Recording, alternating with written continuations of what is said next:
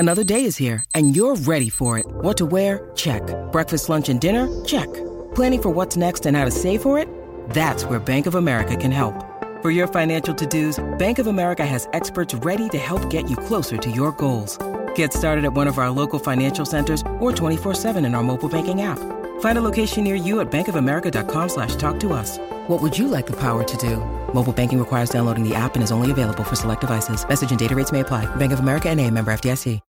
When you need mealtime inspiration, it's worth shopping Kroger, where you'll find over 30,000 mouth-watering choices that excite your inner foodie. And no matter what tasty choice you make, you'll enjoy our everyday low prices, plus extra ways to save, like digital coupons worth over $600 each week. You can also save up to $1 off per gallon at the pump with fuel points. More savings and more inspiring flavors make shopping Kroger worth it every time. Kroger, fresh for everyone. Fuel restrictions apply. I was worried that I wasn't getting like the full on nighttime Baco, and then I was like, I remember the morning Baco was pretty intense as well. Like, I don't think we have anything to worry about. I get off to a hot start early.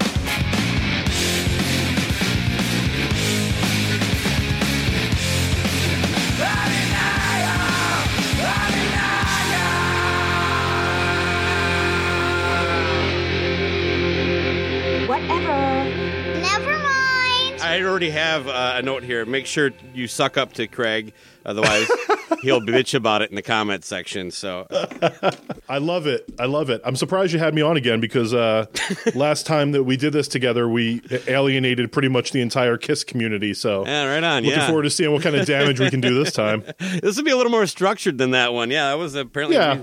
Apparently, we had some shit to get off our chest. Apparently so. But people. Well, funny thing about Pearl Jam, I didn't realize until our bass player joined the band around 2011. So somewhere shortly after that, and he's a guy who's like positive about fucking everything, man. Even things that he doesn't like that much. It's like, come on, just admit Steelheart sucks. No, they're all right, man. They got, so, and then I found out he fucking hates Pearl Jam. Really? And I'm like, that was the first time and since then now my eyes have been opened. It's out there. There's some hate for this band, but, oh yeah. I was just like, what? I didn't think anybody hated him, but, yeah, we played a trick on him. I told him I had a new song, and it was Jeremy. So I was teaching him the riff, but, kind of breaking it down like dun, dun, dun, dun. And so we get to the point where he actually runs through, and he's like, you fucking asshole. But wish we would have videotaped that. But anyway. That's great. What's the over-under on Ron Keel jokes today? How many cracks are you going to take at me for that? I'm in a good mood today, so I'm not joking on anybody. I think after the election, we all need to come together. With me, maybe so much not political, but I'm just going to let everybody enjoy their fandoms, however extreme they might be. Fair enough. Even if hot tubs are involved. All right. Very good. So yeah, I'm not going to piss on anybody's musical tastes at all. Well, with that comment, you now are welcome to the hot tub. That's thank you. So now you're included because that was such a nice thing. It won't take much to get kicked out. Ron's pretty finicky.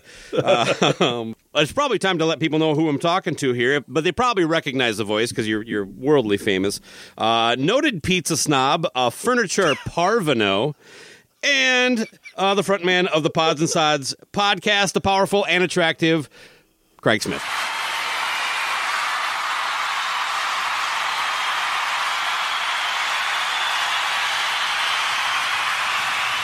Oh, hello, you motherfucker!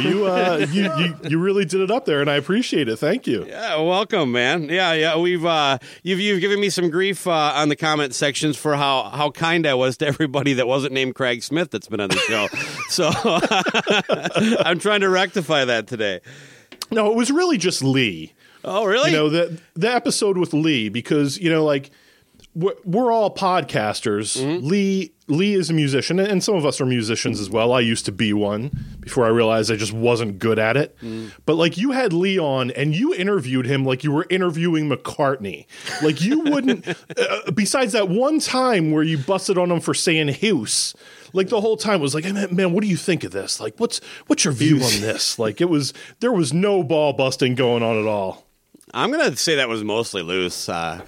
Yeah. Oh, I'm fine to blame Loose for anything. Oh, really. He's not here. That's always my fucking scapegoat. So yeah, that seems to be the case. What's with our records? This is number 3 and counting now with no Loose. Well, this one was actually the only 2 times that we did a full show.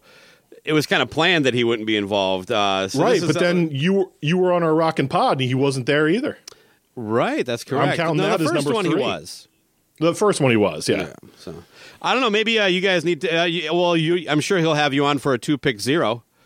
Yeah, you know what? He sent me a message. He's like, "Are you really down for this?" And I'm like, "Yeah, give me deets." And never. He's the kind of guy that'll message you at a weird time. Mm-hmm. I just get the impression he's driving. He's texting while he's driving. He's got this thought in his head. He gets it out, and then he just totally forgets about it. Because this was a week ago, and he still hasn't responded. It's absolutely how he works. Yes. Okay. All right. Well. Yeah, and you see, it's like that. He asks me, like a question, a heartfelt question about buying a turntable. I give him a heartfelt response, and then his response back is in your goddamn episode. So I kind of feel like that's his way of communication.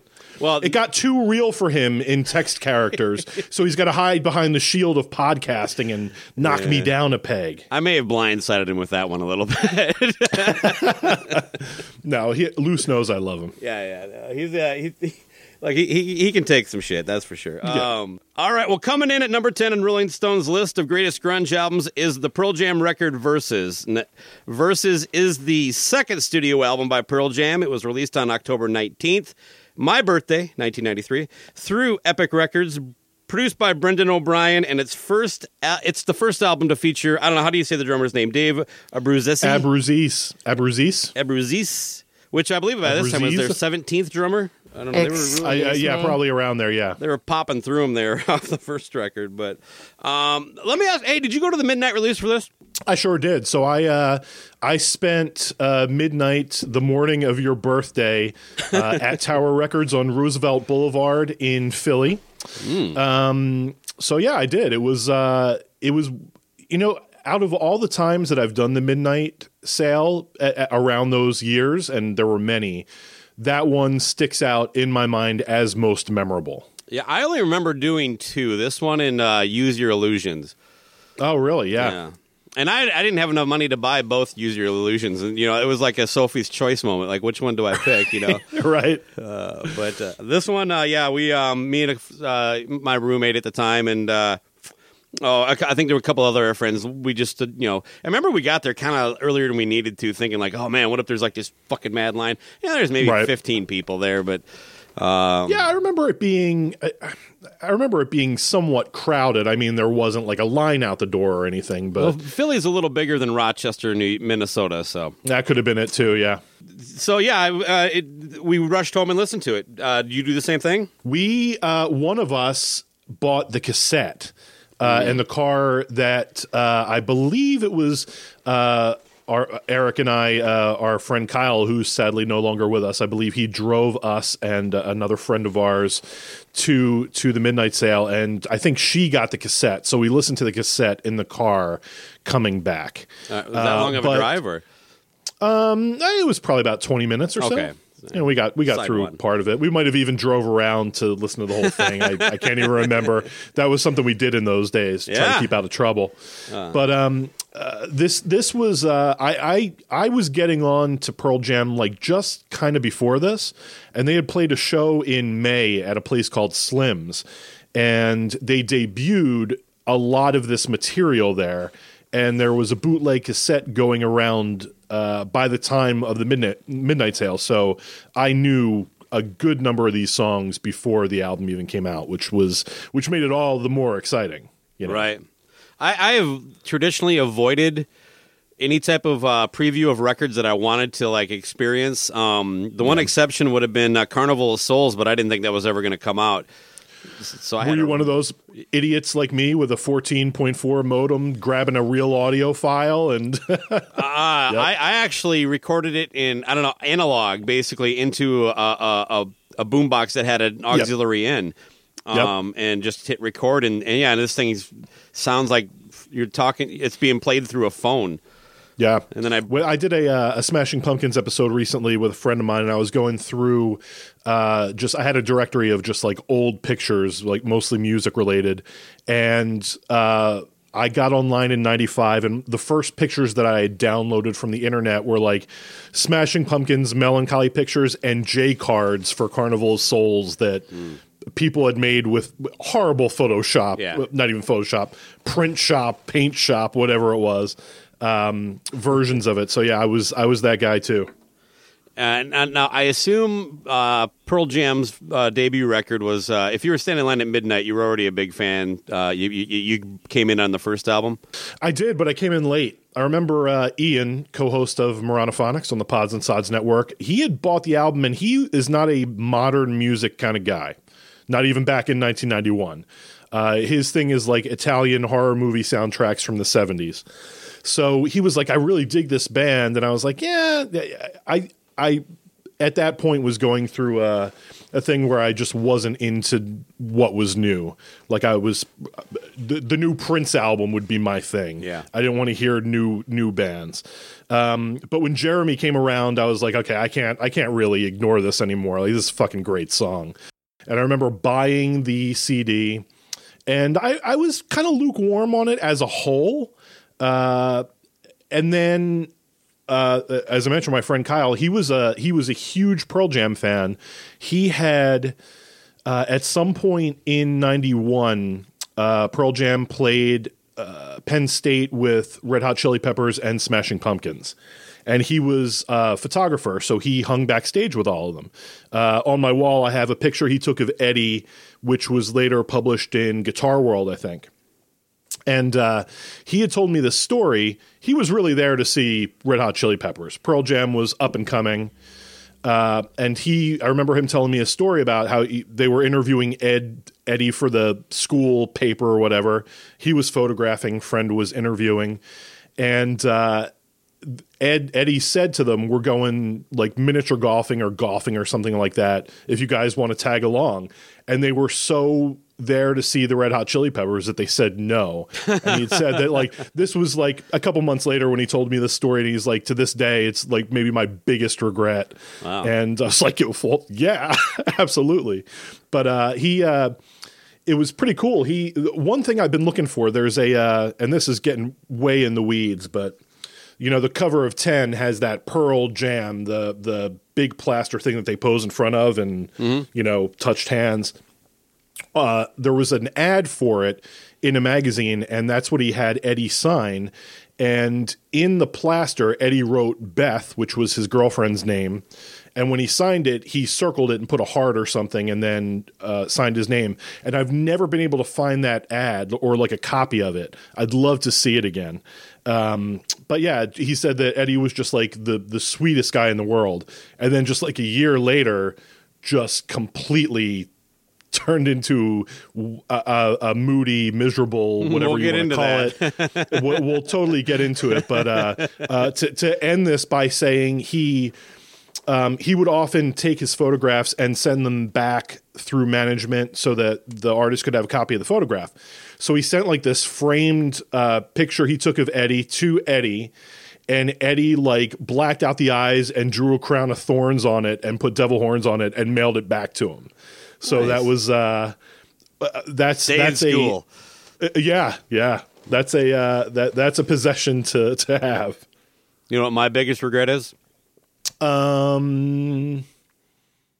It's too early to think of something funny, so lay it on me. White Lion, big game.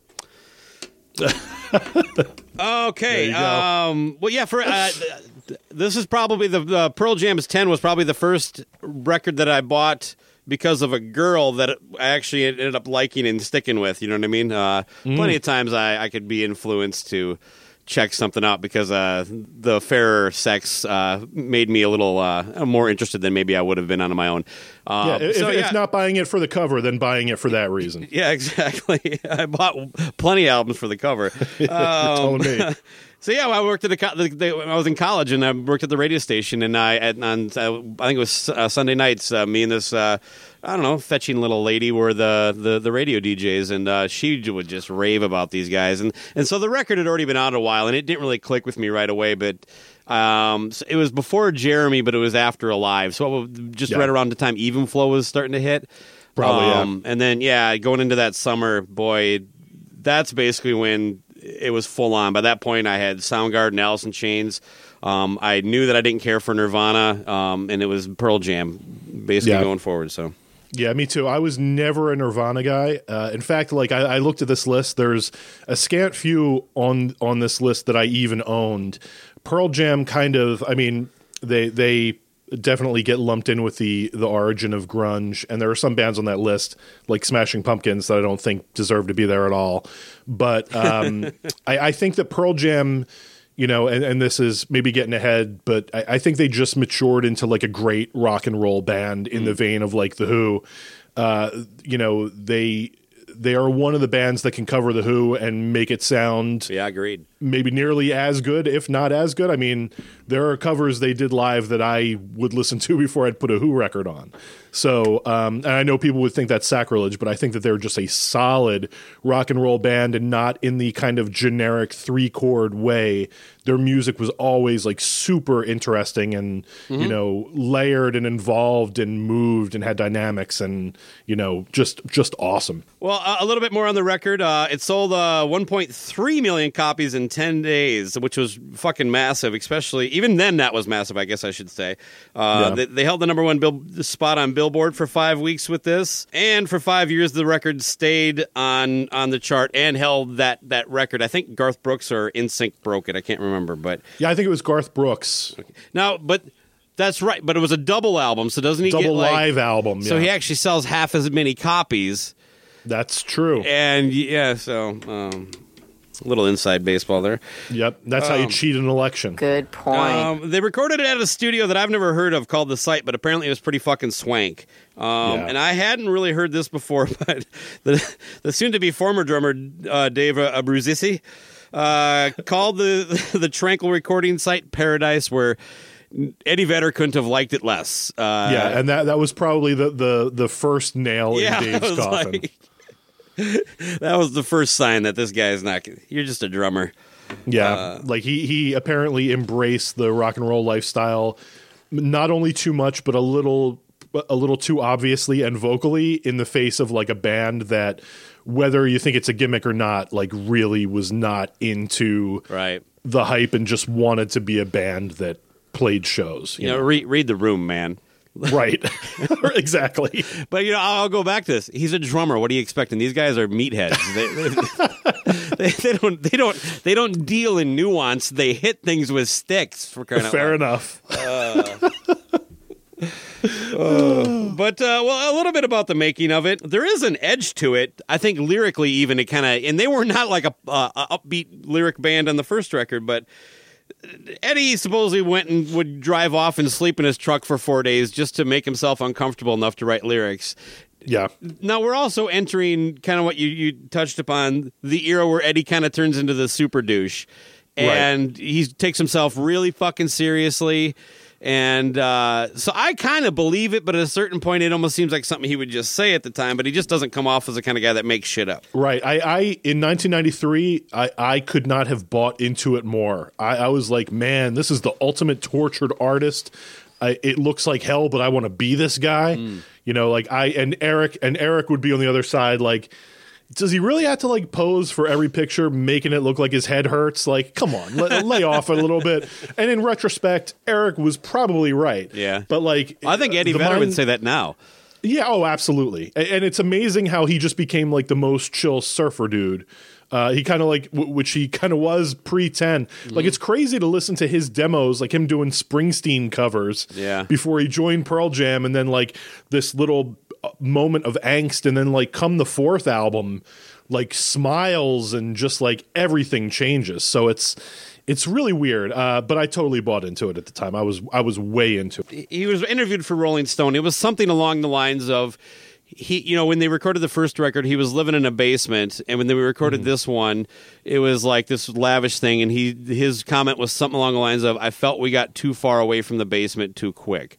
So from a inspiration, trying to get yourself in the right frame of mind, I actually can relate to what he's saying. Well, I don't write music as much as I used to, but and I'm not comparing myself as a songwriter to him, because nobody knows who the fuck I am, but the process, I think, is relatable to anybody that tries to sit down and create something. When I'm, at the most comfortable, like just peaceful state of mind, I have zip to say. I don't musically. I don't feel like doing anything but playing the songs that I already know how to play, and so it does. It's something about just getting kicked in the crotch that kind of helps you get things motivated. So I can appreciate it that he understood it. He also probably did feel a little bit of pressure. Back then, I mean, it seems like we've kind of switched now to where it's like you're just famous for a short period and then you go away. Where back then, there was a struggle, especially if you blew up on your first album, to kind of come. So I don't doubt that he was actually, trying to deal with all that. Yeah, and I think that there also might have been, I don't know that he's ever talked about this, but maybe also a little bit of guilt, because, they always kind of had like a DIY punk kind of aesthetic at the base of it. Like, the friends that the bands that they were friends with, were still kind of in that pocket that they rose above. And, even like during Vitalogy, when they did like the Self-Pollution Radio, when they were playing like the records on air from these bands that, were their contemporaries, I think that, all of a sudden now they're looking down on all these people that were kind of their equals. And I think that might have had something to do with it as well, because you can just look at interviews from like the 10 era, like their interviews where they're alongside like L7 and like bands like that, and you can just tell the difference, between that and the Tortured Artist thing. And I think that it has to do with just like why us? Like, why did we get catapulted? And like, now this is expected from us, whereas, this might not have been what we wanted. And hey, look, it's that thing where be careful what you wish for, or maybe the basement is the best place for it, Well, I think long term, you can make the opposite argument. I use Metallica, no question, as an example of kind of what we're talking about, and I think we can make the same thing with Pearl Jam. If you look at Metallica and you compare them to just look at them, you know what I mean? Like, I'm walking down the street and I'm James Hetfield, and next to me is the singer from Testament. Okay, in the '80s, you wouldn't have gone, those are two drastically different human beings, but now it's just like, well, one guy has a chef, and one guy probably has Domino's on his rider, you know. So, and you can look at that. Look at those other bands like Tad, the ones that are still kind of clinging around, Mudhoney, and then look at the guys from Pearl Jam. It's like their T-shirts that are just blank probably cost more than the entire wardrobe for somebody in those bands. Yeah, no question. But that's not the kind of thing you're thinking of when you're 23. Absolutely, right. But now, absolutely. I mean, it's a lifestyle that all of us could just be thankful for. But I mean, like, even, when it comes down to like recording, like, kind of think of it in our terms. Like, I was in a band in the 90s, and probably the worst thing that happened to us as a band was getting like ADAT machines to record at home. Oh, because it just, when you have all the time to do it, it isn't like when you're on the clock at a recording studio and the pressure's on and you're coming up with great shit, because like there's a vibe there. And like, as soon as that's gone, like it's totally different. I don't care how much work you put into what you're doing at home. Like, it's just a vibe's gone, and that has to, it affects your songwriting. It affects your performance. It affects the way you just keep tweaking something and get so far away from the original idea. Yeah. So, I think that there's probably a little of that too, The album was originally titled 5 Against 1, a title I actually like better than Versus. What about you? I think I do too. It was on the cassette. or at least first pressings of the cassette, which was interesting. Did your friend's cassette have it? Do you remember? Yes. Yeah. Yes. But it was one of those things we marveled at in the car. One of us got it came out in a digipack that wasn't there was something missing. I think the actual jewel case under the CD had the hand with 5 Against 1 written on it, and I had bought that's it. Yeah. So I had bought the digipack version, which didn't have that, and I was a little salty about it. I was like, I bought like the more extreme version. How come there's like pieces of art missing from mine? But also something I think is interesting is the vinyl came out a week before this, and I don't recall that. But for Vitalogy, the vinyl came out before the CD, and that I bought before the CD came out. I don't remember either of those things. Yeah, Vitalogy. I totally remember going to the record store in my neighborhood. It might have even been 2 weeks before the CD because I was running off copies for people that wanted to hear it immediately. People that would have bought the CD anyway, obviously. But I don't remember it with Versus, or else I had a turntable then. I would have done that. But for Vitalogy, it was maybe because I was hanging around a record store in the neighborhood and just heard about it. But yeah. And then one of the other things that changed was there's, and I didn't know that until I was getting ready for this. There's a little picture inside of a woman at a counter for that elderly woman song. They apparently didn't have the rights to use it, so on the second pressing they removed it, and it is on my CD. So I was happy to see that the thing I bought on release day was the first pressing. You know, you never fucking know. But it is not on the re-released vinyl, not surprisingly, because this is like the newer, I don't know, the remixed version deal. But anyway. Also, if you want to get really in the weeds, the lyrics to Indifference are not in the CD, but they were in the cassette. They might be in the remaster now. I think they are. I did not know that until I read this either, but I don't know. That didn't really do much for me. It's kind of weird, though, that you just throw it into I don't know. I almost want to talk to that seems like a conscious decision, but anytime anybody who tries to research something like that, it's like, oh, who knows? These things just like, really? Well, I thought it was a thing because the lyrics to Release weren't in 10 either. Mm-hmm. It just had the word release with like this kind of like gradient. Right. And then it was restored for when they put out the Redux, the remix a couple years ago. So I thought it was, but I mean, it's always been that way with Pearl Jam. Like the lyrics, sometimes you'll get like the chorus of the song written on top of a picture. Mm-hmm. You know, it's not like they didn't have lyrics the way that you would usually see a lyric sheet, which I thought was kind of cool. Yeah, I loved the lyrics kind of being incorporated into the artwork, and it, you know, made the art. This is the kind of stuff that LC misses out on by renting music. He would never know. But like the packages, and they would go extreme with Vitalogy and No Code. Well, Versus received largely positive reviews, except for my personal favorite rock critic, Robert Christgau, the salty old prick from the Village Voice. He gave the album a dud rating. I didn't look up any other ratings. I just thought that was funny because I picked on him in the last episode. Right. No videos. Correct. I don't even think it dawned on me that there weren't Pearl Jam videos on MTV. I guess I didn't care about MTV that much. Yeah, I think by the time that Versus, I mean, the 10 videos were probably around the time that most of us were kind of getting out of MTV, maybe.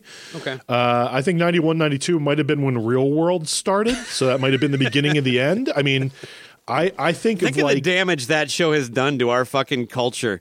It's really where it all began, right? Yeah, like, it's insane. And I'll give that. I think the intention of that first show was at least interesting.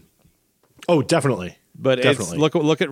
I would get sucked into it when MTV would have the marathons. Like, I'd be like, okay, this weekend shot. I'm sitting and watching this all weekend. And then, of course, you know, reality shows become just intolerable. But well, they're basically one show with different characters. Yeah, right. You know, but like even like I think of like Smashing Pumpkins videos, and I think of like the Siamese Dream videos, and I wasn't really an MTV watcher then. I'd kind of like have it on or maybe like run a tape in case they ran a video I wanted to see. But like 91, 92 was probably the end of actually sitting and watching MTV for chunks at a time. So yeah, I'm trying to think. It would have been. Man, well, we didn't have. Well, that's the other thing too. Is that my roommate and I, when we were in college, we we could barely afford the tenement that we lived in, so we didn't. Cable was not a luxury. We did not. We wanted to buy music. We would have had to give up a couple CDs a month just to have TV. So we didn't. We had a VCR and rented movies, I guess. But I didn't see a lot of MTV then. I guess I've never really devoured too much. I know. Did it ever irritate you how long the commercial breaks were during MTV? God, yeah. It was like, here's a cliffhanger, and then boom, you got 15 minutes. Yeah. I'm exaggerating, but I think the only real world that I kind of absorbed was the one in. I learned Hawaii, the boobs. I listened to the episode you were. That was season 8, I believe. I looked it up after I heard you talk about it. Maya Brecker, and I baby. didn't watch that one at all. I think I only watched like the first 4 or so. Yeah, I probably just, I probably just set my VCR to record and then would edit out the scenes that didn't have her in it. So. Right. But in lieu of Versus not having videos, like I remember seeing them do Animal on the MTV Awards right before Versus came out, and I wore the shit out of that video. Yeah. That like 2.5 minutes I watched over and over again. 1, 2, 3, 4, 5 against 1, 5, 5, 5 against 1, say 1, 2, 3, 4, 5 against 1, 5, 5, 5 again. Torture from you to me.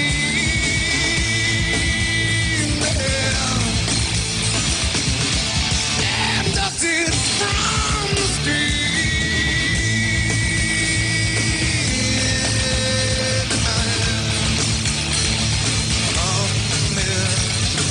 I'd rather be with an animal.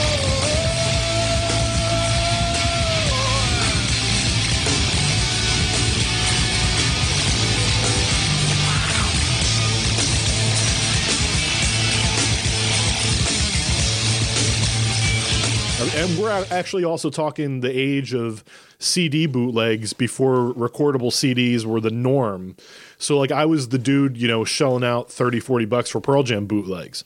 And the shows from this tour were so fucking great, unpredictable to this day, and even then, like never played the same set list twice. Just, it was so great. And there were just like there's something about this tour. I don't know exactly what it is, but it's the closest that Pearl Jam ever got to like what I would consider dangerous. Like when you watch the one word I can use to describe this album is intense. It's my favorite Pearl Jam album, very close with another, but most days it's my favorite. But the shows just like always seem like they are on the verge of like just violence. And I don't know if it's something that I read into it, but just like the shows from this tour are just so fucking intense. And it's something that, as great as they are, it kind of wasn't the same after this tour in terms of like the intensity of the crowd. And I mean, obviously violent mosh pit kind of crowds. Yeah.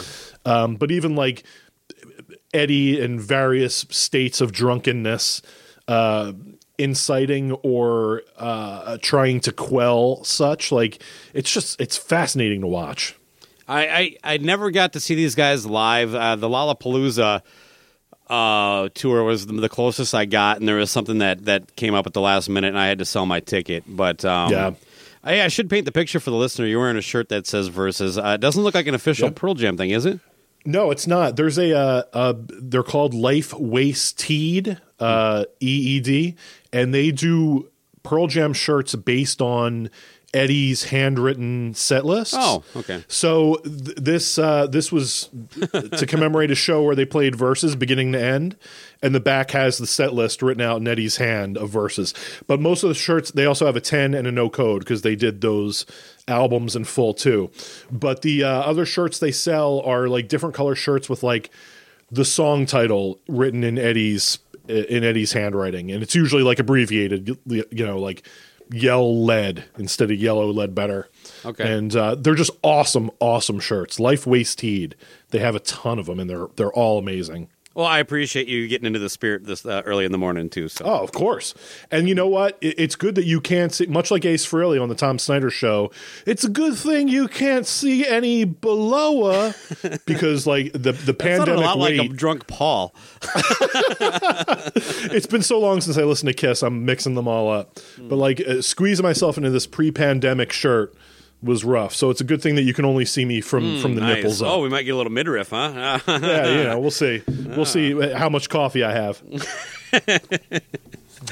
Well, it had 4 singles: "Go," "Daughter," "Animal," and "Dissident." And I remember locally that Elderly Woman song got played a little bit.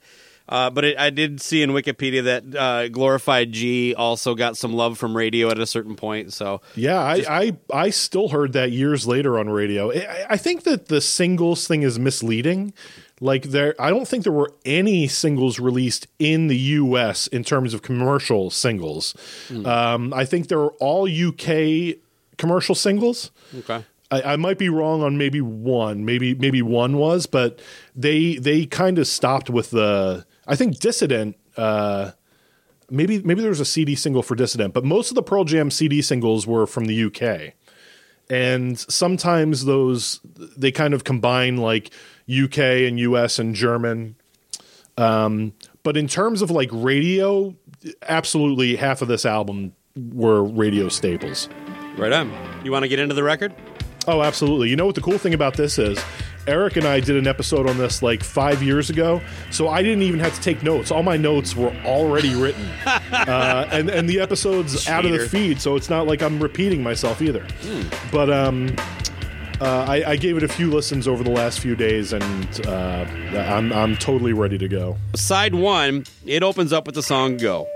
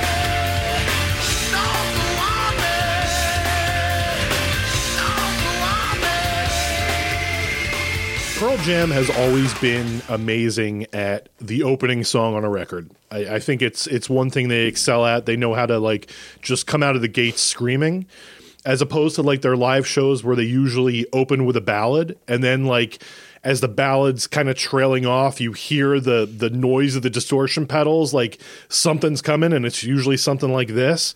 Just what a fucking way to open the record, with a little bit of just like warming up and getting into the groove and hearing that kind of like chrome sounding bass, you know, and then all of a sudden when the sticks come in and they hit that opening riff, just what an incredible thing. Most of the Pearl Jam listening that I do is live Pearl Jam. They put out since 2000, I think they've released every live show in some form, whether it be CD or streaming. And most of the time, live versions are preferable. This is one where like the background vocals, they're just kind of like ghostly, and they work so well in this. And that's something that they don't really translate live. And it's just like, it's a quick in and out. Like it gets you. It's got great breaks, you know, before the choruses, you know. It's just filled with riffs. It's full of great Eddie shouts, and just an absolute. Am I supposed to give the rating now or wait until after? I'll set you up. Okay. So yeah, and what an absolutely killer way to open this record. For me, it's perfect. It was what I needed as someone who stayed up till midnight and went home and listened to it. Needed to hear it right away. You know what I mean? Yes. It could have been, because if they would have done that for Vitalogy, and I came home and I'm like, well, maybe I'll like it after a few listens, but no, that's a grower. Put you in the right fucking frame of mind right off the bat, and like you said, you know, just back-to-back 2 opening tracks as far as albums that are good.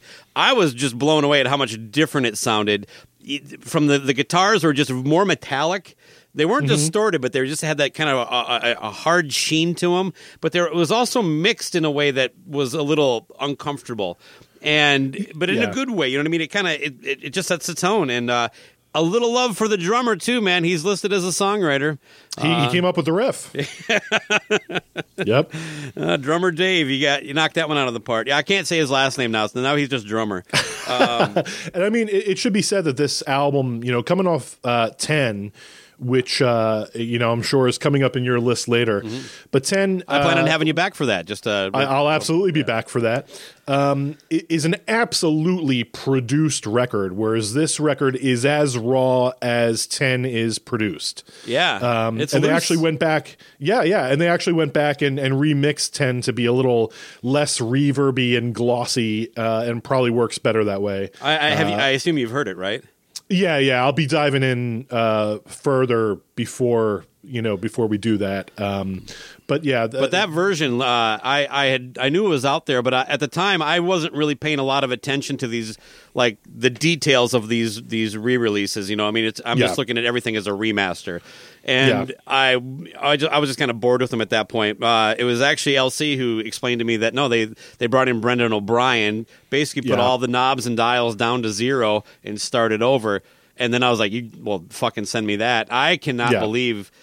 I listen to that. I don't listen to the original version. Oh yeah, anymore. In terms of listening, I don't ever listen to the original 10 anymore. Especially after hearing this, like it's so weird to hear it. It sounds like a plastic version of the. And we're talking about an album we fucking love, but I like what Kiss did with that Destroyer with Bob Ezrin, but not to the level that the 10 is. I'll still go back to the original Destroyer, even the remaster over that, but not with 10. It's one of the times it was just perfect. I love it. Anyway. Agreed. But raw. We can get into that great. more when we get in a few episodes down the road here. All right. Well, I assume you're familiar with the rating system, where I let the guests decide what kind of reference they, if you want to go with stars, by the way, you can go generic. But I got a feeling you got something prepped for us. I got something prepped, and I am going to give this one a 1, 2, 3, 4, 5 against 1. Oh, this is a good one. I'm also going to give it a 1, 2, 3, 4, 5 against 1. This is it's a perfect song. There's nothing wrong with it. And I gotta put a disclaimer out here. I think this album's fucking perfect. If I'm giving anything on this album less than a 1, 2, 3, 4, 5 against 1, I'm seriously nitpicking and like just looking for something to criticize about it, because I do think that every song on this album is incredible. All right. Well, up next is Animal.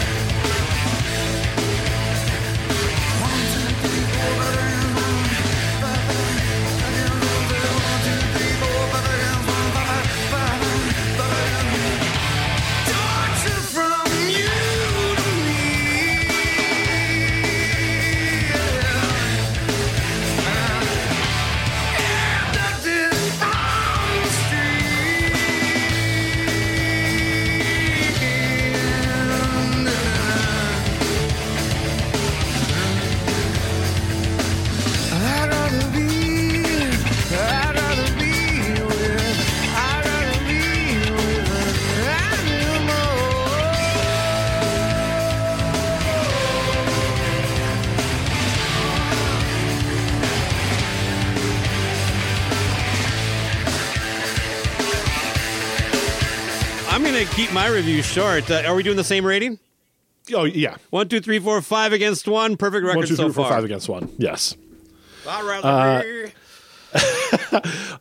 mean, just the memories attached to this one, from seeing it, and it's just always one of the. I've only seen Pearl Jam live twice, 2000 and 2003, which were still good years. But I also did see Eddie Vedder play guitar for Mike Watt on that first Foo Fighters Just to tour. stop you for a second, that's probably my true biggest regret when it comes to music. I had nothing going on. it was Eddie Vedder, Foo Fighters, opening up for Mike Watt, correct? Yep. And they were. My roommate was going. Eddie Vedder was a surprise. You didn't know it at the time. Oh, we had okay. gotten rumors.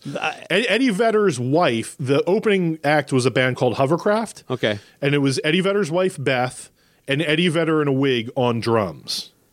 And then Eddie later comes out as the guitarist for Mike Watt, and we were all just fucking amazed. But yeah, I passed. I think it was the show was like $8. And my roommate was going. He's like, "Hey, I'm checking. You want to go?" And I'm like, "I don't know. I got to work tomorrow." And it was like it was Thursday night or something. So at First Avenue, baby. Oh yeah, wow! Could have been the perfect place to see it, and it would have. I mean, the Foo Fighters have become one of my favorite bands, and just I don't know. I blew it. Yeah, and I mean the thing was. I want to say that this is the right timeline. I might be wrong, but I seem to remember that Eddie played 2 Dave Grohl demos on one of the Monkey Wrench radio things they did. And one of them was Exhausted, which is my favorite Foo Fighters song. And they played it that night, and I was just like absolutely amazed by it and loved it. I want to say that was 95, probably early 95, maybe. But yeah, amazing show. But this is just one of those songs in a Pearl Jam set that just like everybody just loses their shit. You know, it's so energetic and just so driving. Even the Republicans. Yeah, well, yeah, because they haven't been confronted with a George Bush mask at this point in the show yet. Usually, Animal comes pretty early.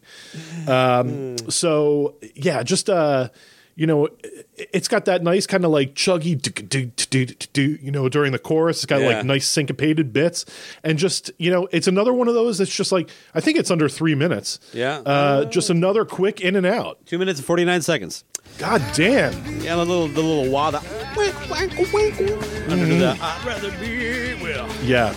Oh, so good. It's yeah, and just those, the last 2 listens that I got in this morning were through headphones, and just those little kind of asides are just so great. Eddie was, always had a certain delivery, but it seemed like he wasn't quite at Yellow Ledbetter level on this record, but it seemed like he wanted to intentionally make it hard to pick out the lyrics for the listener. It was an artistic choice to so you can get your own kind of message from music, or maybe he was just a giant D-bag who didn't care.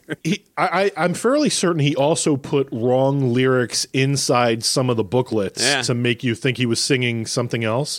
I know that that's happened a couple times, and I think I can't remember which way it goes, but the first line, "torture from you to me," in the lyrics, he actually wrote "torch her" instead of "torture," which I guess it could be either, based on pronunciation. But it was one of those things that when you get online and you start looking at lyrics of Pearl Jam songs, you're like, well, this isn't jiving with what what his handwritten lyrics are in the booklet. But I mean, in the case of Yellow Ledbetter, which is a song that he just completely made up the words to on the spot, I think that these songs have evolved. There are some songs that lyrics have changed over the years, and he keeps evolving them and changing them. So I think that that's just kind of a thing with him. I'm cool with that. Yeah, I am too, actually. And I'm not I think after junior high, I was no longer really a guy who would follow lyric sheets as I listened to a record. I just I wanted to just I don't know. I just lost interest, I guess is the best way to put it. There was no Yeah, I get that. But I mean, as a kid, it was the best thing to crack open a record and find lyrics in there. Oh yeah, you'd be so fucking disappointed when you crack open a record, there'd be nothing in there. Yeah, well, I want stuff inside. I just, I don't know. I'm more likely to read liner notes, like who produced it and who were the guest musicians on. But agreed, or just give me something. Just pop something in there. Fortunately, when my band started adding a lot of covers, the internet existed, so I didn't have to sit down with my ear to a speaker and try to decipher shit. But your rating, though, you kind of spoiled it. But let's make it official. 1, 2, 3, 4, 5 against 1. There you go. All right. Well, up next is Daughter. Don't call me daughter, not fair to the picture kept will remind me. Don't call me daughter, not fair to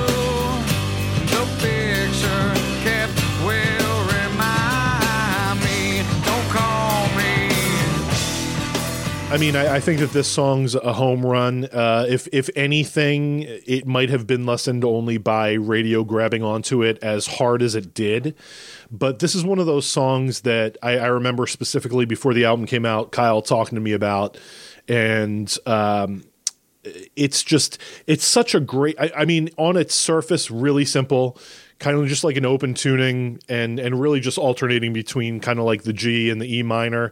But when those minor chords hit, man, they hit with that dun, dun, dun, and it's got like a real intensity to it. Lyrically heartbreaking, and just I think that it's another song that's just a masterpiece. And this is one that really shines live because 9 out of 10 times they keep the end jam going and they quote other songs on top of it.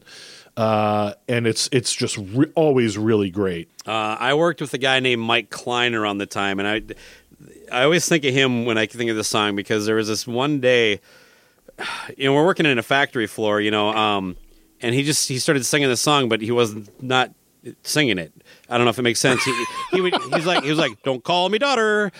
And that kind of became a running joke. He wasn't trying to be funny. He was just like, "Yeah, What's that Pearl Jam song? Don't call me daughter. That's a good one, And so I do not like this song at all.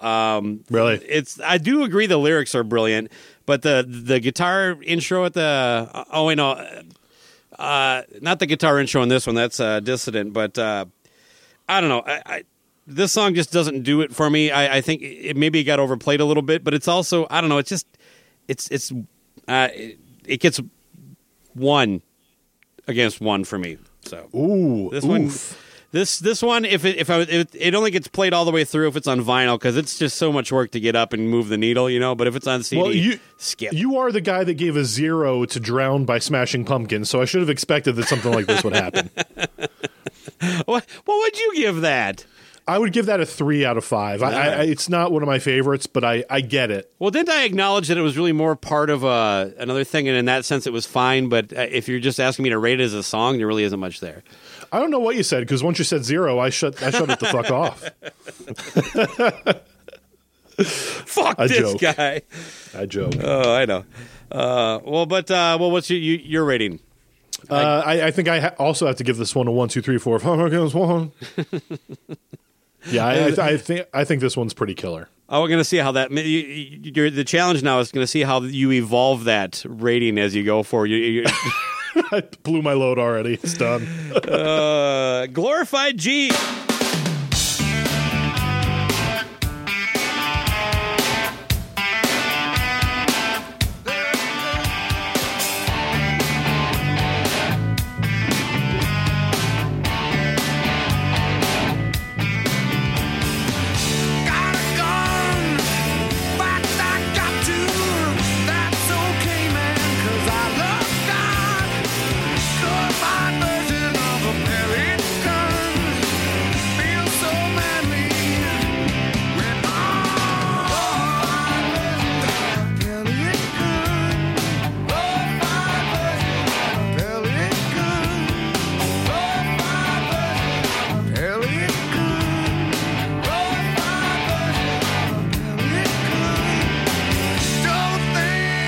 The story behind this one where as far as the lyrics and it really just I don't even know how you don't fire the guy if you feel this way about it, but yeah, the story is, and it seems to be verified, so I believe it. The drummer Dave, he apparently had bought a couple guns and was quite pleased with himself and wanted to tell the guys in the band because, like I said, can't read a room. Read the room. Yeah, you know who's gonna like to find out about my guns? Eddie Vedder, man. So Eddie writes this song, and it's like, what is the opening line? Got a gun. In fact, I got 2. Yeah, that's okay, man, because I love God. And there's something about like, don't think. Don't think, double strength. No, don't think dumb is strength. Yeah. Never shot at a living thing. Yeah. Like if you read the lyrics, you can tell it's absolutely everything that was coming out of this dude's mouth during that conversation. Yeah. And apparently Eddie's reaction to his great news did resonate a little more than the idea that he's probably not the right crowd for this information, Right. but because he's like, well, they're basically just glorified versions of pellet guns, trying to downplay the fact that I just bought kind of toy guns, you know. And Right. So yeah, brilliant, and it kind of harkens back to like I don't know, like John, like the Beatles with Paul McCartney wrote like, you know, a song about John Lennon's kid and sorry your dad sucks. You know, Right. It's just, you know, how do you fucking be in a band with a guy that you just wrote these lyrics? And this is, believe it or not, this is less subtle than Hey Jude. This is right on the nose. This is And all that needed was our drummer Dave is stupid and he bought two guns. Yeah, and there was one interview. I can't remember if it was recent or if it was from around that time where Eddie was just completely. He was talking about it, and you just tell the complete disgust. He's like, "Yeah, the drummer bought a fucking gun." Like he was just his disdain was just so palpable and great. But as a song, regardless, the story just makes the song better as far as I'm concerned. I think this is a killer. I love the way it just kind of like ambles in, kind of like almost like a poppy kind of like goofy song, almost like Shiny Happy People.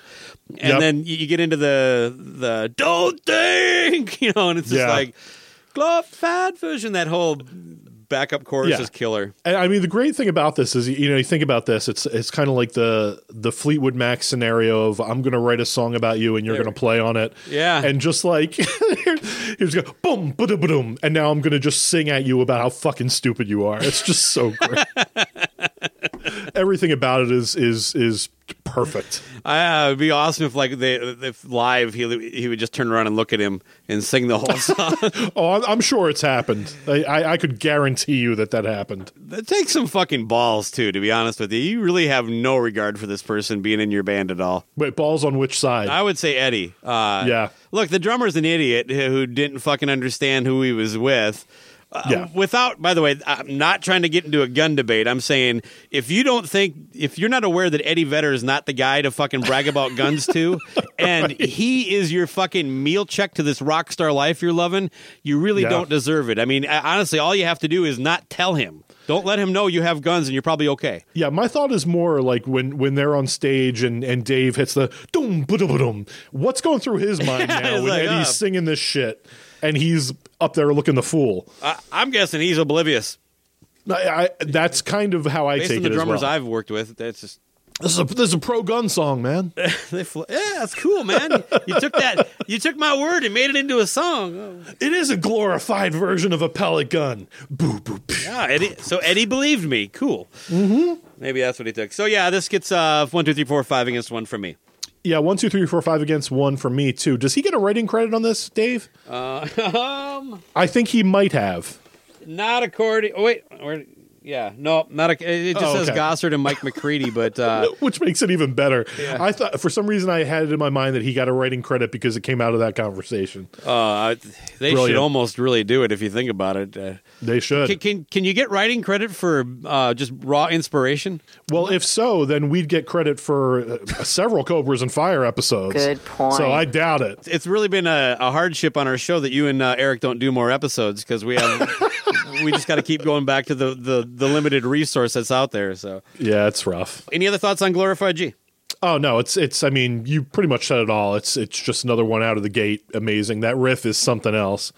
Try getting that riff out of your head. Yeah, and just like the the bridge kind of is just like it's kind of awkward with like those backing vocals. Life comes. Yeah, but just that I can steal your heart through your neck. Like it's such a great line and it's so good. The song's so good. Whatever Eddie did in that truck, it helped him because agreed. I do think lyrically he knocked it out of the park on both albums so far. That's right. Point, he was sitting there in his truck waiting to fall asleep, thinking that motherfucker bought a gun.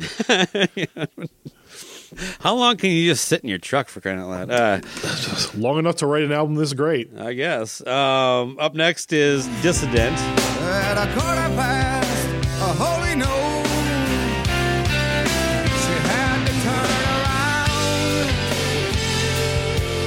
when she couldn't hold. No, she folded. A dissident is here. Escape is never the safest bet. Oh, a dissident is here. Is Eddie using dissident as a noun or a verb here? I had always taken it as a noun. Okay. I also don't profess to understand most of what Eddie is trying to convey in his lyrics. Yeah. But this one, I think that, this is another one that I'd hear on radio fairly often. I was always kind of lukewarm on it musically. I think lyrically it's pretty great. Lyrically, I think it's one of his best. But musically, it's just maybe just a little too down tempo for me, especially in terms of this record. This is it's kind of the one that during a live show it's kind of a speed bump. It's like it kind of kills the momentum for me. I'm sure there are many people out there that absolutely love it, but for me musically, I think it's a little bit lesser. I think the that lead harmony intro is kind of whiny sounding. That's what I was thinking about. Yeah. And I pretty much agree pretty much across the board with what you said there. I do like the lyrics, and I think it's sung really well. The music kind of pulls me away from it a little bit. I gave it 1, 2, 3.5 against 1. Yeah, I would also have to go with you and give it a 1, 2, 3, 4.5 against 1. You went 4.5. I went 3.5. No, it was 3.5. Okay, you just couldn't. You just couldn't stop yourself. There was no lyric sheet for what I just did, so you couldn't decipher it. Oh, well, I'll read the lyrics out of the book. Oh, it says nothing. All right. Well, side 1. Now, this was released on vinyl. You said I didn't know if it came out originally on vinyl or not, but you brought it up in the beginning there. Yep. So we're officially listening to this on vinyl. It wraps up with WMA.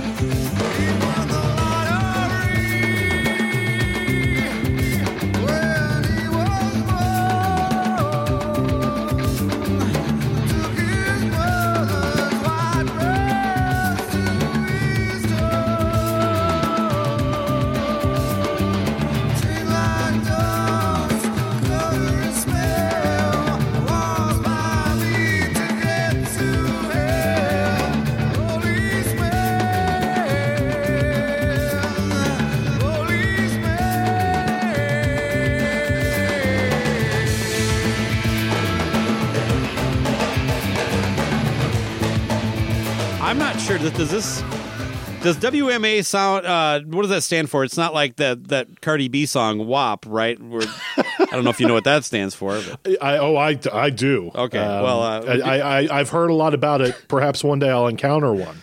But that's a joke, of course. Of course. WMA stands for White Male American. Okay. Anyway, what are your thoughts here? I love this. It's a total groove. It's not the kind of thing that I'd usually be into. But I think that this is one where the dynamics just absolutely make this track, and a killer vocal. I mean, obviously some passion behind that. Some experiences that Eddie had witnessed that kind of poured into this.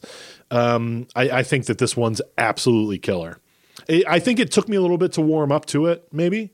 It's hard to remember because it's just not really my thing. Kind of like it could be a trance-based groove, Chords don't change, it's a kind of tribal drumming going on. But it's one now that I just completely get into. The drumming actually really sticks out. The drums are so good. Eddie forgot that Dave liked guns for the 4 minutes this song lasts or whatever. Yeah. So it really is the drums and the bass line that this song sounds like, and I know a lot of this stuff was written in this kind of format, so I'm probably not being too Nostradamus-like here, but this definitely feels like something that kind of started out as a jam.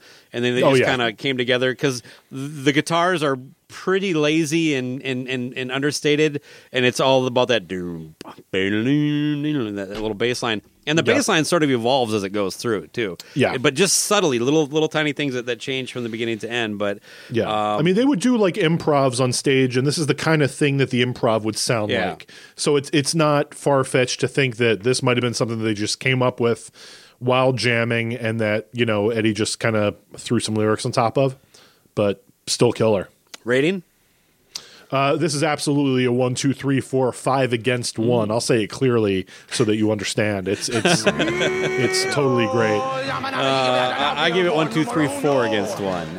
Okay, not my favorite track, but it's definitely not something I skip. So, given the drummer's possible political leanings at the time, I don't know where he stands now. Do you think that Eddie had to lay the vocals on later so that he could get such a great groove going and not know the songs about police brutality? I'm going to stick with drummers are dumb. And he had no political leanings. Didn't realize that just he likes guns. Yeah, some people have guns and other people want guns is how he looks at it. So, okay, fair enough. That's my gut feeling. But all right, well, before we flip it over, I always do like a little kind of breakaway here. But Pearl Jam promoted the album with tours basically in the United States of fall '93 and spring of '94. I was flat ass broke, so I don't even know if they would have came through. I would have gone to this tour for sure. But this was a time of financial despair and many other issues for myself. But this is also right around the time that this is when the Ticketmaster shit happened, and they actually canceled the second half of their tour because of that whole nonsense. I thought we should talk a little bit on that because I think it's interesting. And boy, it's almost like we didn't learn a lesson with Napster, and Ticketmaster didn't get better after this, even with the Insight and Breakaway. So I don't know. It's such a shitty time to look back to. I was looking at the Pearl Jam 20 book. They have like some transcripts of the court hearings and stuff, and of course Jeff was spokesperson. I think was it Jeff and Stone? Yeah, that's it. I think maybe. And I remember seeing it on MTV News and seeing footage of it, and it was just another one of those things. Like, but yeah, they're trying to do the right fucking thing. Like, it's how can you piss on this? Like it made getting tickets so tremendously difficult for the Vitalogy tour, but on the other hand, well, the option is feeding this corporate monster, and Pearl Jam absolutely in the right on that one. Now, and to give people a little background, maybe our younger listeners, because our audience has a very wide demographic, Craig. I'm aware. A lot of kids. Yeah, I see the comments in the Cobras and Fire Facebook page. It's all over the map. Yeah, you got 40-year-old white men, 50-year-old white men, 38-year-old white men. That's right. That's a joke I go back to a lot. Basically what they were trying to, they wanted to cap their ticket prices at $18. Think of that, people, $18. Yeah, right. And they made a valid point that I've always thought. It doesn't cost any more to print a ticket no matter what it's for. And the idea that you're basing that fee on a percentage. And back then, that was all Ticketmaster was. They were not this kind of 360 thing where they also are basically, they have their own in-house promotion where they promote shows and stuff like that. Now, they made exclusive deals with promoters, which made it very hard for a band to play in an arena without using Ticketmaster because of that stuff. But that, to me, is wrong. It shouldn't, it's printing a fucking ticket. I've bitched about it on our show so much that, to me, we have turned a ticket. To me, is like in exchange for money, you bring this and you get to sit where this ticket says. It should be that fucking easy. It's admission. That's it. Ticketmaster has turned it into a commodity, a stock. It's just like, and it started. I remember being pissed the first time I paid $3 in fees. Yeah. It's not bad enough you're waiting in line. Yeah. For hours for this thing to buy a ticket. So they weren't looking to get rich or take money. They just wanted to, like they said, what you're doing is making it harder for our fans, who a lot of them are younger and don't have a lot of expendable income. They didn't want T-shirts to be $40. They wanted things to be affordable for their fan base. So they really weren't trying to line their own pockets, and they did this at the cost of at least a few $1 million of touring income. Absolutely. Absolutely. So I'm trying to think. Keanu Reeves didn't do Speed 2. And I remember seeing people comment like he turned down like $6 million, and then he went on tour with his band Stardog, which not exactly known for being a great band. Right. But he got shredded by people for that. And I'm like, this guy turned down $6 million to do something he felt passionate about. And you're like, man, what a fucking idiot. It says a lot about where your mind can be. It's like, it's not always about money, especially when you already have enough. Imagine that if people like Jeff Bezos stopped at like, I have enough, or the 4 kids of Sam Walton said, you know what, fuck, we don't really need any more. Right. No, the Koch brothers, all these fucking assholes. There's never an end. Yeah, so that's what Pearl Jam was trying to control. They basically said, we're the draw. You shouldn't really be as a key figure in this role at all. And I'm all for it. So I think that also comes back to, what I was saying about their DIY roots. Like it absolutely folds back into that. Like, why can't we be a more successful band and still charge this type of money? Like it's amazing that it's evolved to such. And, it's obviously still, it's happening in worse ways now that and I learned this from listening to the Cobras and Fire podcast. Excuse me? You don't hear learn in the same sentence with Cobras and Fire too often. All right. I listened to ranting about this. Yeah. But it's absolutely true. It pisses me awful. off. Yeah, it pisses me off too. Switching gears a little bit, the term grunge, I remember at the time kind of irked people a little way. I don't remember, other than, when things started coming out that were, here's a grunge distortion pedal, and, there's all these...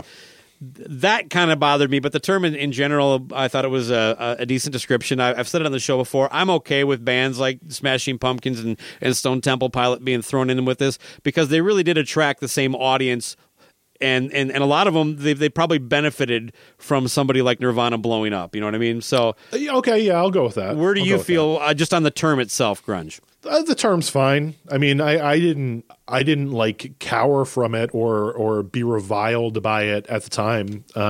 It's hard to pin down. You mentioned kind of Smashing Pumpkins. It's weird to me as much as of a Pumpkins fan as I am a Pearl Jam fan, and I couldn't think Smashing Pumpkins be any further from a description like that.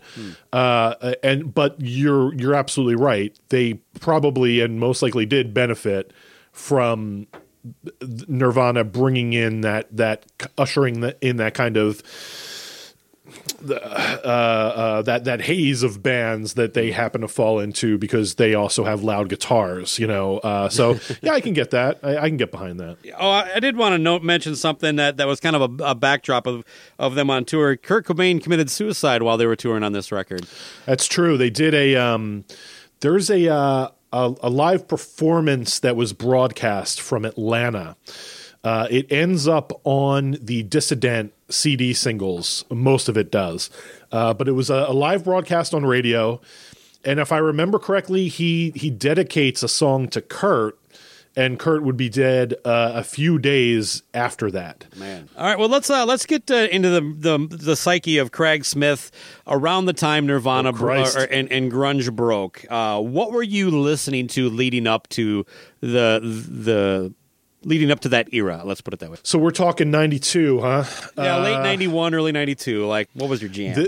This was big Revenge era Kiss for me. That was probably the really big one. We're talking Kiss conventions, and this is a time where I'm maybe at one of my peak levels of Kiss fandom. Did grunge rub you the wrong way when it first kind of hit with this stuff, or were you kind of accepting? You said you're not that big of a Nirvana guy, but what about the other non-Pearl Jam acts? No, you know what? I don't Smells Like Teen Spirit. I remember where I was first time I saw the video, and I remember that's where I was watching the MTV Awards where Prince showed his ass. Nice one. So nice. what I remember more about that time was Prince and Paula Abdul's Spellbound album and just like shit like that. I don't know why I didn't gravitate to Nirvana. I wasn't a Guns N' Roses guy either. Was Promise of a New Day on Spellbound? It was, yeah. I like that you video. A fan? Yeah, it's great. It's great. I believe she did Vibology on that MTV Awards, if I'm not mistaken. But so no GNR for you either. That's right. I don't know if it's maybe just the I don't want to have a band shoved down my throat, and maybe that's why I didn't go to Nirvana. For Pearl Jam, it was the same. Like, I wasn't having it until like Jeremy grabbed me by the neck and was like, "No, you're going to have it. Like, you can't deny how great this is." And it took, kind of getting through Alive and getting through Even Flow and being like, I could give or take these, really. Like, I mean, they're okay.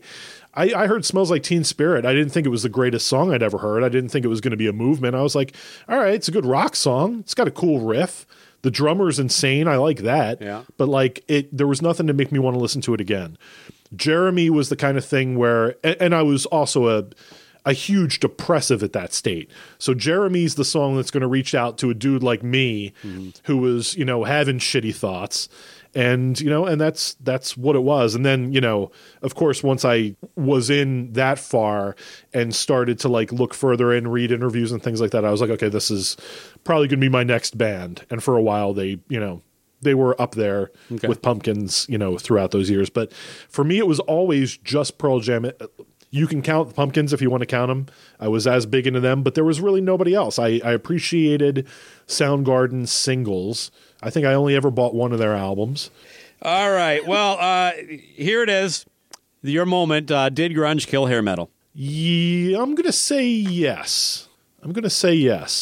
At least for me, I would say it did, because I kind of dropped the hair metal, and I was probably not as big of a fan as some of us in the podcasting world, judging by what we talk about and what we listen to. But I certainly flirted with it enough and saw enough shows. I think that there was an air of, the air of pretentiousness, if you want to call it that, some would call it genuine, kind of overtook what might have been looked at as silly about the hair metal scene. So yeah, I think it did. Yeah. Right on. Let's get to side 2 then, man. It opens up with blood. Drains and spills, soaks the pages, fills their sponges.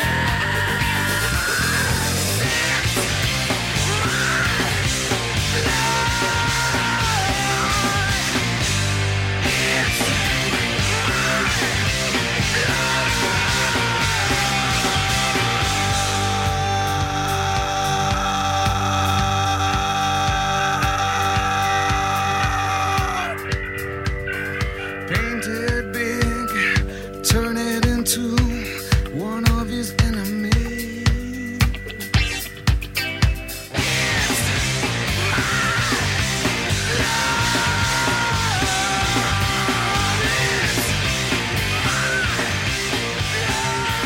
Yeah, this is one it took me a while to warm to it.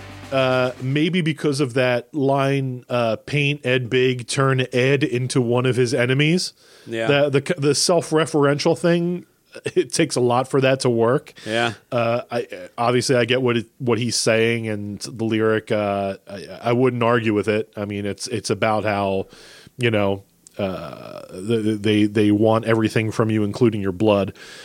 But it's another one of those that, like, during live shows, it's energetic, but I think this one maybe dives a little too far into Screaming Eddie, whereas I prefer the kind of growly Eddie that we get on stuff like Go and Animal. So this one a little bit lesser than, but I can still get into it. This was a song I kind of forgot about. And I think it's a bit of a hidden gem. It's got almost that porn music 70s wah going on there at the almost funky. It's got that break. I guess they were sequencing more for CDs at this time, obviously. Not a great way to open up side 2, but if you just look at it listening to the CD, it doesn't stick out that way. Yeah, agreed. I gave it 1, 2, 3, 4 against 1. Yeah, I'm going to give this one 1, 2, 3.5 against 1 and half a jerk sock for that interlude. All right, man, I might need a jerk sock after listening to this next song. Rear View Mirror.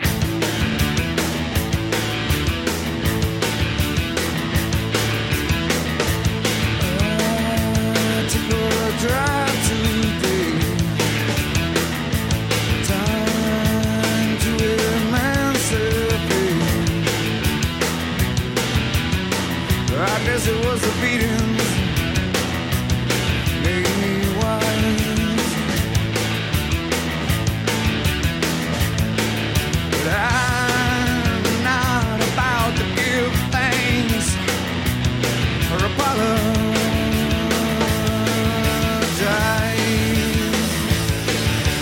I couldn't breathe, holding me down, hand on my face, kiss of the ground, unity gaze, united by fear, forced to endure what I did not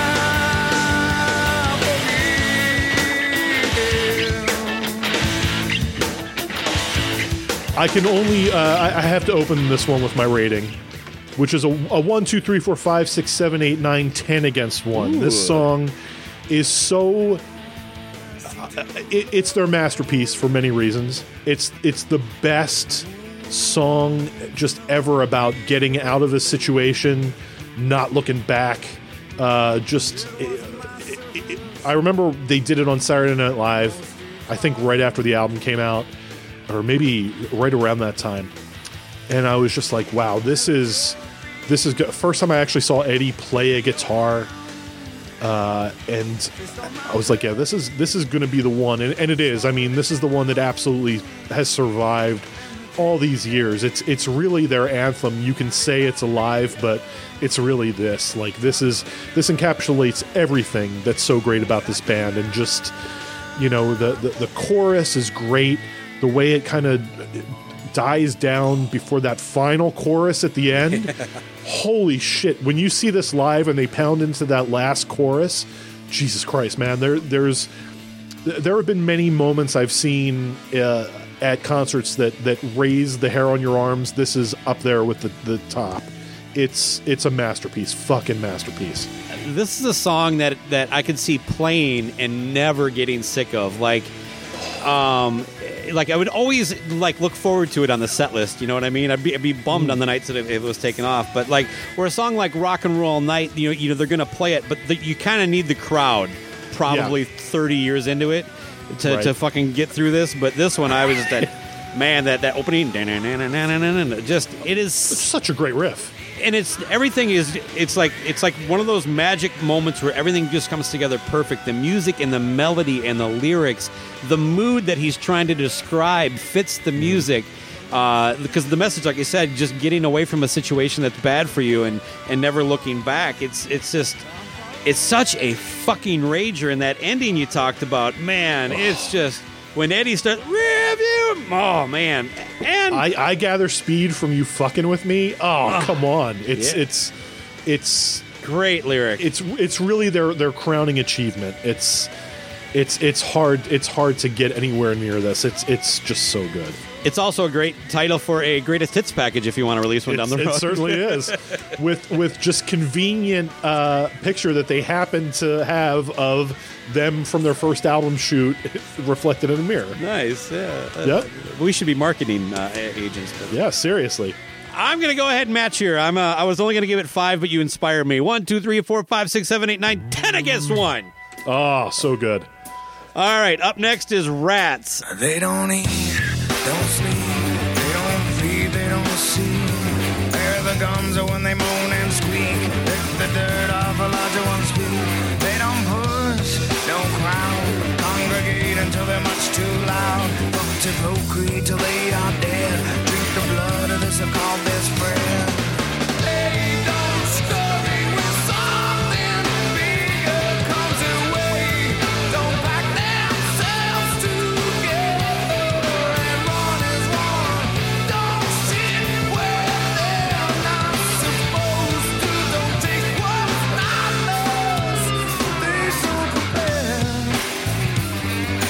lot on this one. It's kind of a jammy album track, not my favorite, but you know what?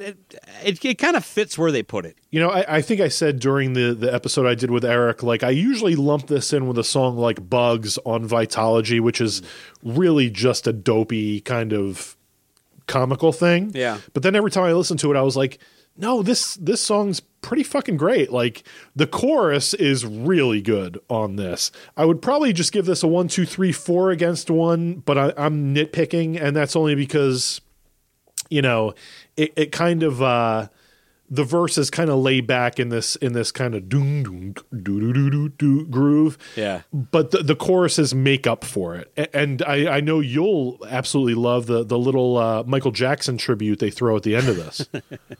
I missed that. What are you talking about? He says, Ben, the two of us need look no more. That's the last lines of the song are from Ben by Michael Jackson, the song about the rat. Oh, I did not know that song from Michael Jackson. Childhood Michael Jackson. It was Ben was a movie. It might shock you. I don't go that deep on Michael Jackson. I just only knew it from being a child. I keep fucking dropping my pen. Jesus Christ. What do you give for the rating on Rats? Did you say that? This is a 1, 2, 3, 4 against 1. That's right. You did say that. I give it 1, 2, 3.5 against 1. Yeah, fair enough. Yeah. On 10. Let me go through this. I did some math here. Yeah. So on their first record, they had 11 songs, and they only needed 12 words to title all of those songs. And on Versus, they used 11 words to name the 11 other songs on this record. This being the 12th song that I eliminated. This song alone has 9 words to title it. So their entire career at this point is only 23 songs, and 1/3 of the words they used in the titles are on this song alone. So this is just 2 words short of being a Fall Out Boy song. Wow, I was not expecting math from you, especially this early, so I appreciate the effort. And for all I'm concerned, they could have given this to Fall Out Boy. I'm talking about Elderly Woman Behind the Counter in a Small Town. I changed by not changing at all. Small town predicts my fate. Perhaps that's what no one wants to see. I just wanna scream hello. My God, it's been so long. Never dreamed you'd return, but now here you are.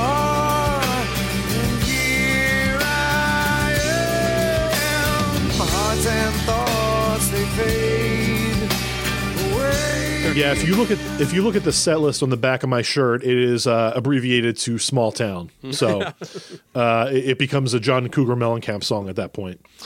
This is I have to throw out there, just because Joey Haney through some of his musical journeys as a 20-something out there, this is a song that I used to perform at open mics back in the early 95s. You did?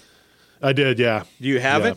I do, yeah. You're going to send it. Slowly raising, you wouldn't recall, I'm not my father. It's out when you stepped upon the shelf. Change by not changing at all. Small town predicts my fate. Perhaps that's what no one wants to see. I just want to scream hello. My God, it's been so long. Never dreamed you'd return.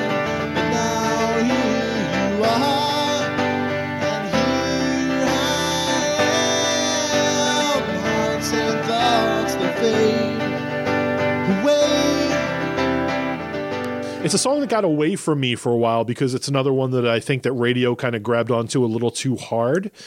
The one clip I did see of Eddie Vedder on Howard Stern was Howard asking him kind of where this song came from. And it really made me listen to the song again with a critical ear, which I probably haven't done in 20 years, right? Like Howard's incredulous, just like, show me how that happens. And he starts playing it, and Howard's like, so it's a D and a C and a G? Like, what's going on there? And they're talking about how it came up, and he started talking about the lyric, and I really, really paid attention to the lyric listening to it these last few weeks. And I gotta say, it's really reclaimed a spot in my heart, which it didn't have for some time. So, yeah, I think that this one's a winner that I was separated from for many years. Lyrically, it actually hit home with a lot of stuff that's going on recently. To keep it short, just finding out how different people who didn't leave I grew up in a small town and initially on a farm, and the people that I'm still friends with, my family, all that stuff that are still down there, how differently they view things like the George Floyd thing and the riots or basic human rights. Well, I'm trying to be nice because none of them listen. I don't know why, but I'm trying to take your lead earlier in the show. I don't want to get too much into divisive rhetoric, but it is alarming that people that I was raised with and went basically lived the same life up to early adulthood have just never really stopped, or never continued any growth. They're just kind of stunted there. And that's kind of what the song is about. It's like basically just a woman who just doesn't realize what she missed out by never really leaving the small town. There is a big world out there, people, and I'm not shooting down small towns. If money was no issue to anything I wanted to do in my life, I would definitely not be living in the metropolis, because I could get here when I needed to and leave when I want to. I'd get somewhere a little more secluded where I could, be loud and do whatever the fuck I want. You know what I mean? That louder than you are now. Yes, yeah. But so I like the lifestyle. I like that kind of environment. It is comforting to a certain extent, but I don't like the ideology, I guess is all I'm getting at. So yeah, I'll go with that. And I think my life experiences have probably changed who I was in a way that I didn't realize it until these stark contrasting ideas started popping up on my Facebook feed. But anyway, enough on that. I gave it 1-2 against 1. Really? Yeah, I'm going to have to give this one a 1, 2, 3, 4 against 1. Okay. Only because radio kind of ruined it for me for a while, but and it's one of those that live I never quite thought it worked. It's just never the same as the album. He's playing it on an electric. It's great for the moment when the crowd yells hello, but in terms of set list, I never really got into it in the way that some of their other ballads. I just want to scream hello. Oh goodness! I don't even want to give it 2 now. See, I should have kept my mouth shut. All right, all right. Leash is up next.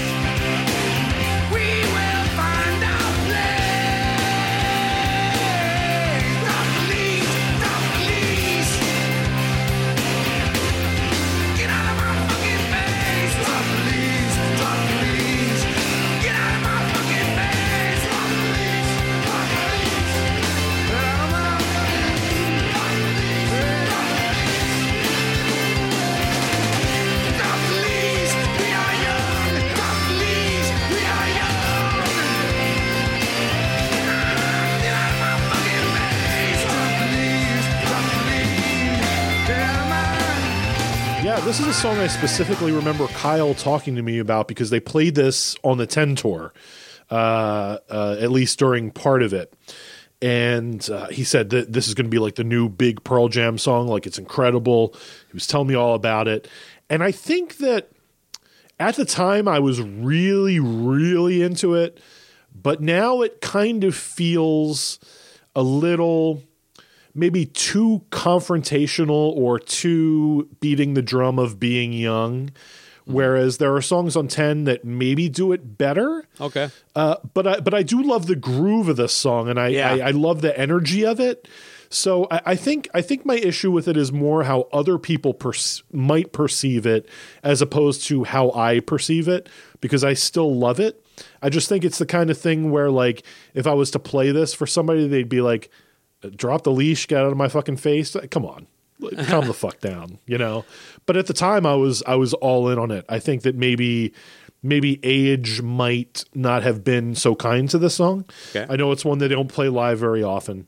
But I'm a sucker for an Eddie rally the youth kind of song. Drop the leash, we are young. You know, I can get into that. Music, especially when it's something that kind of really got into at any point in my life, it tends to get locked in mentally at where I was at that time. So yeah. I get what you're saying, but I think if I heard this now, I might have a harder time with it. You know, it's Yeah. Without getting too much into Kiss again, but that really is a lot of my problem with the last two records they did. It's like, well, I've grown up, but they haven't. And Fair enough. I'll go with that. but yeah, so yeah, I love it. I get out of my fucking face. That was definitely kind of how I felt at the time about certain things in life. You know, I mean, it was written for me. You know what I mean? It's not written for 50-year-old me. Agreed. But like, you know, me listening to this at the time and Eddie singing, I am lost, I'm no guide, but I'll be by your side. I'm like, that's a fucking lyric right there. Like this is the dude you want on your side, right? Yeah. Like so yeah, I was completely all in on this. There's a lot of examples, and so I'll just stick with Eddie. But it is amazing when you see somebody have an almost level of maturity in the way they write lyrics and melody that, like, you know, others take a long time to grow into, you know what I mean? And Eddie was definitely one of those guys. It was just like kind of a natural thing. He could relate to his emotions and then come up with artistic ways to express them. You know what I mean? Yeah, absolutely. I think I'm going to have to give this one a 1, 2, 3, 4.5 against 5, only because, you know, it might not have dated well. And like you said, 50-year-old us hearing this for the first time, maybe doesn't work. But again, me nitpicking, really. Yeah, okay. You know, it sounded like I liked the song more, but I gave it 1, 2, 3, 4 against 1. Okay. All right. The album closes with Indifference. I will hold the candle till it burns up my arm. Oh, I'll keep taking punches until their will grows tired. Oh, I won't stare the sun down until my eyes go blind. I won't change direction, and I won't change my mind. How much difference does it make?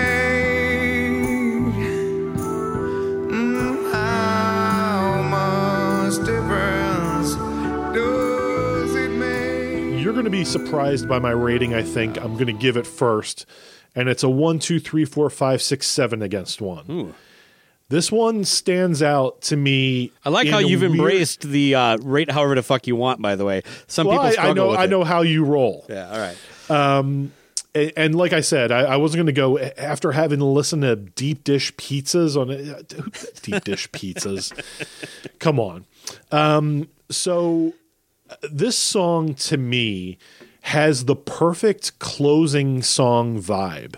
And I'm going to be interested to see what you think of it. But I think for me, it's kind of like this is the one song for me, as much as I love this album, this is a song where I feel like you can feel the room, the organ chords and just the kind of doom, doom, doom, you know, those really sparse guitar licks. And lyrically, I think it's great, but like, it's one of those things that I listened to and I'm like, this is a vibe. I could listen to like a jam on this for hours because it's just, it's really putting you in the middle of what's going on in that room. And it usually closed most of the concerts from this time, or it was pretty close to the end. So it you know, just good memories of like watching these on VHS tapes and just hearing the vibe on this song. Jeff's got his upright bass out and just, it's great. So for me, this song, I think it's amazingly written, pretty simple, but the arrangement on it, I think just ends this album in a most incredible way. I do think it's a great closer. I'm a little indifferent to it as a song, though. Oh, I don't hate it, but and it does. It did. If you listen to this record from beginning to end, this does kind of feel like you kind of went through something with them. You know what I mean? And I love the way you described it. That you can kind of feel the room on it. That's probably the best way to sum it up.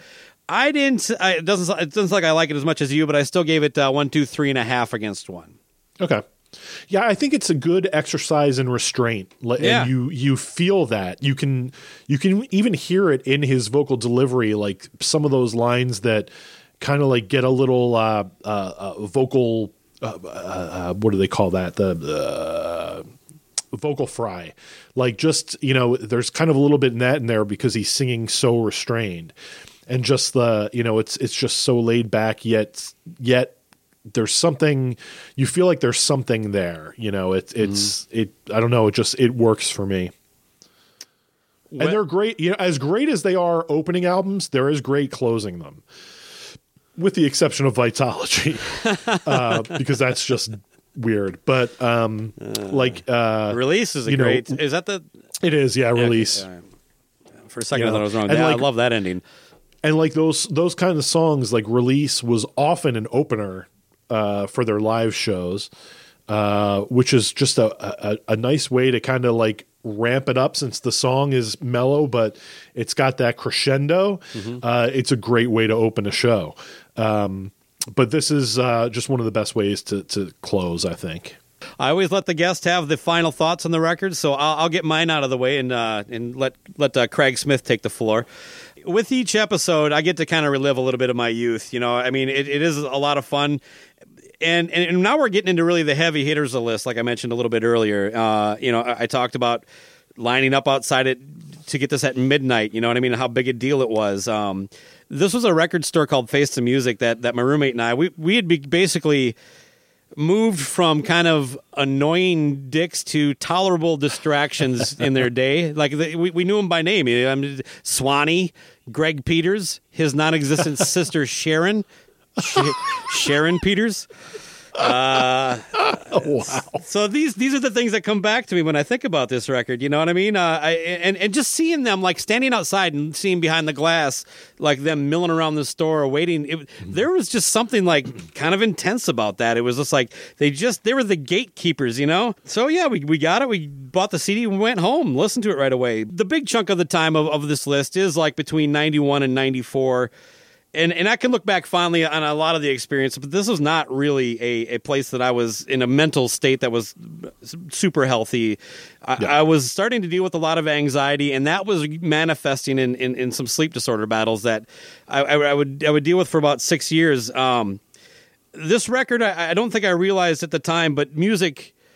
And this album was definitely one of those. It was such a coping mechanism for me. It was something I used to help go to sleep, if you want to tie it in directly to it. But just there was just a lot of stuff that you're dealing with that people go through in life. I don't want to over dramatize it, but to me, a big part of why this journey's been a lot of fun is that to kind of look back and realize that, I did come out of this, you know what I mean? It did work out for the most part all right. I didn't become super rich and famous, but other than that, most of the things I wanted happened. So, but another thing that kind of stuck out, Craig, out of all these records, the one that kind of stuck with me, like that I would go back to routinely, was Pearl Jam 10.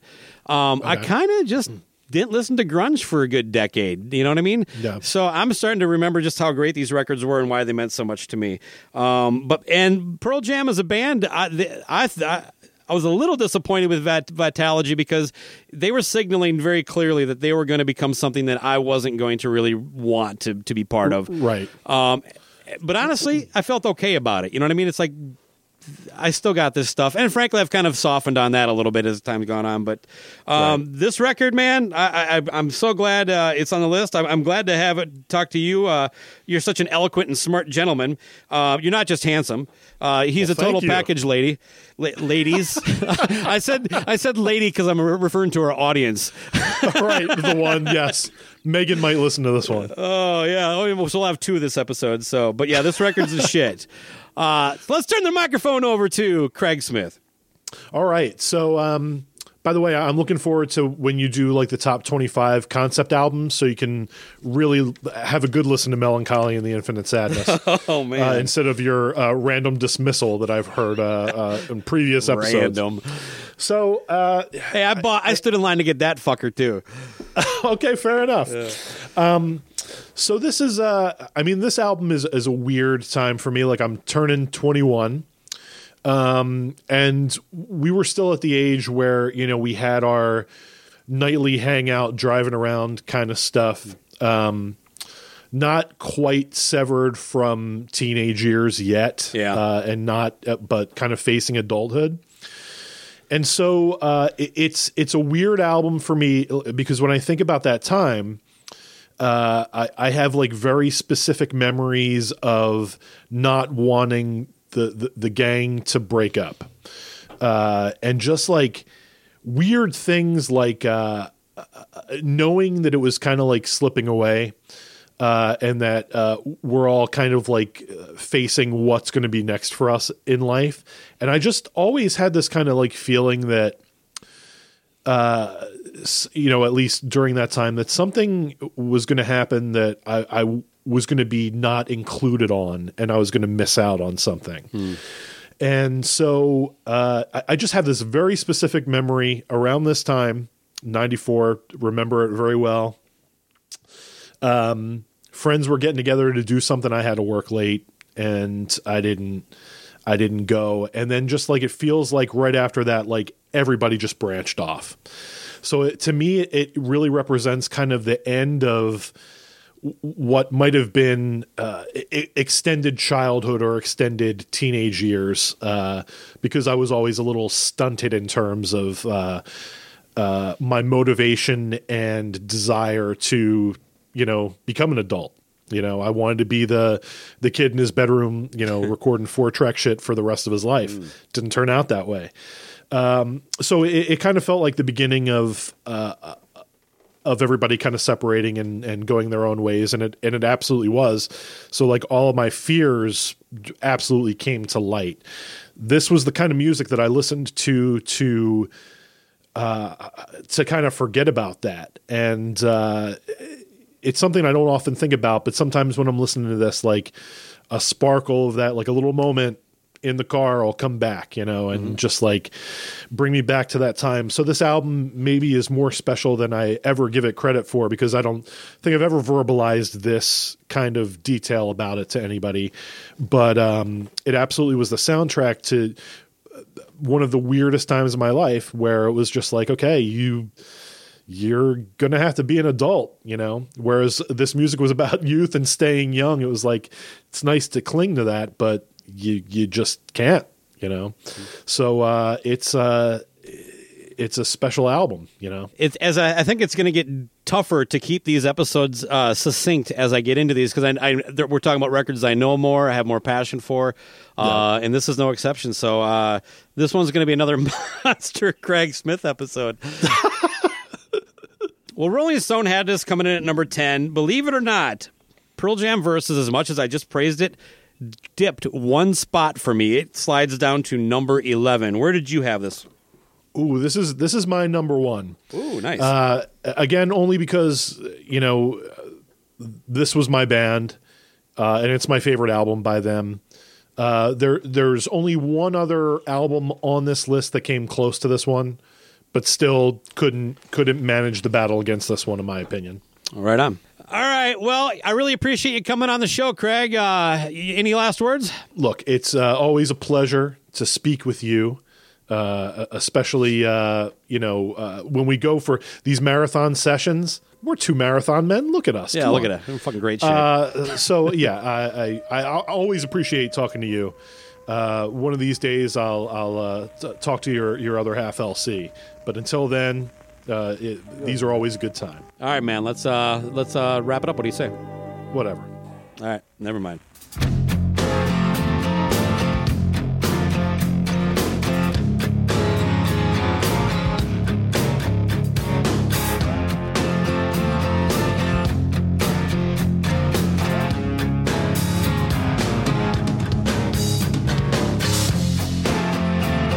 Yeah, it's over now.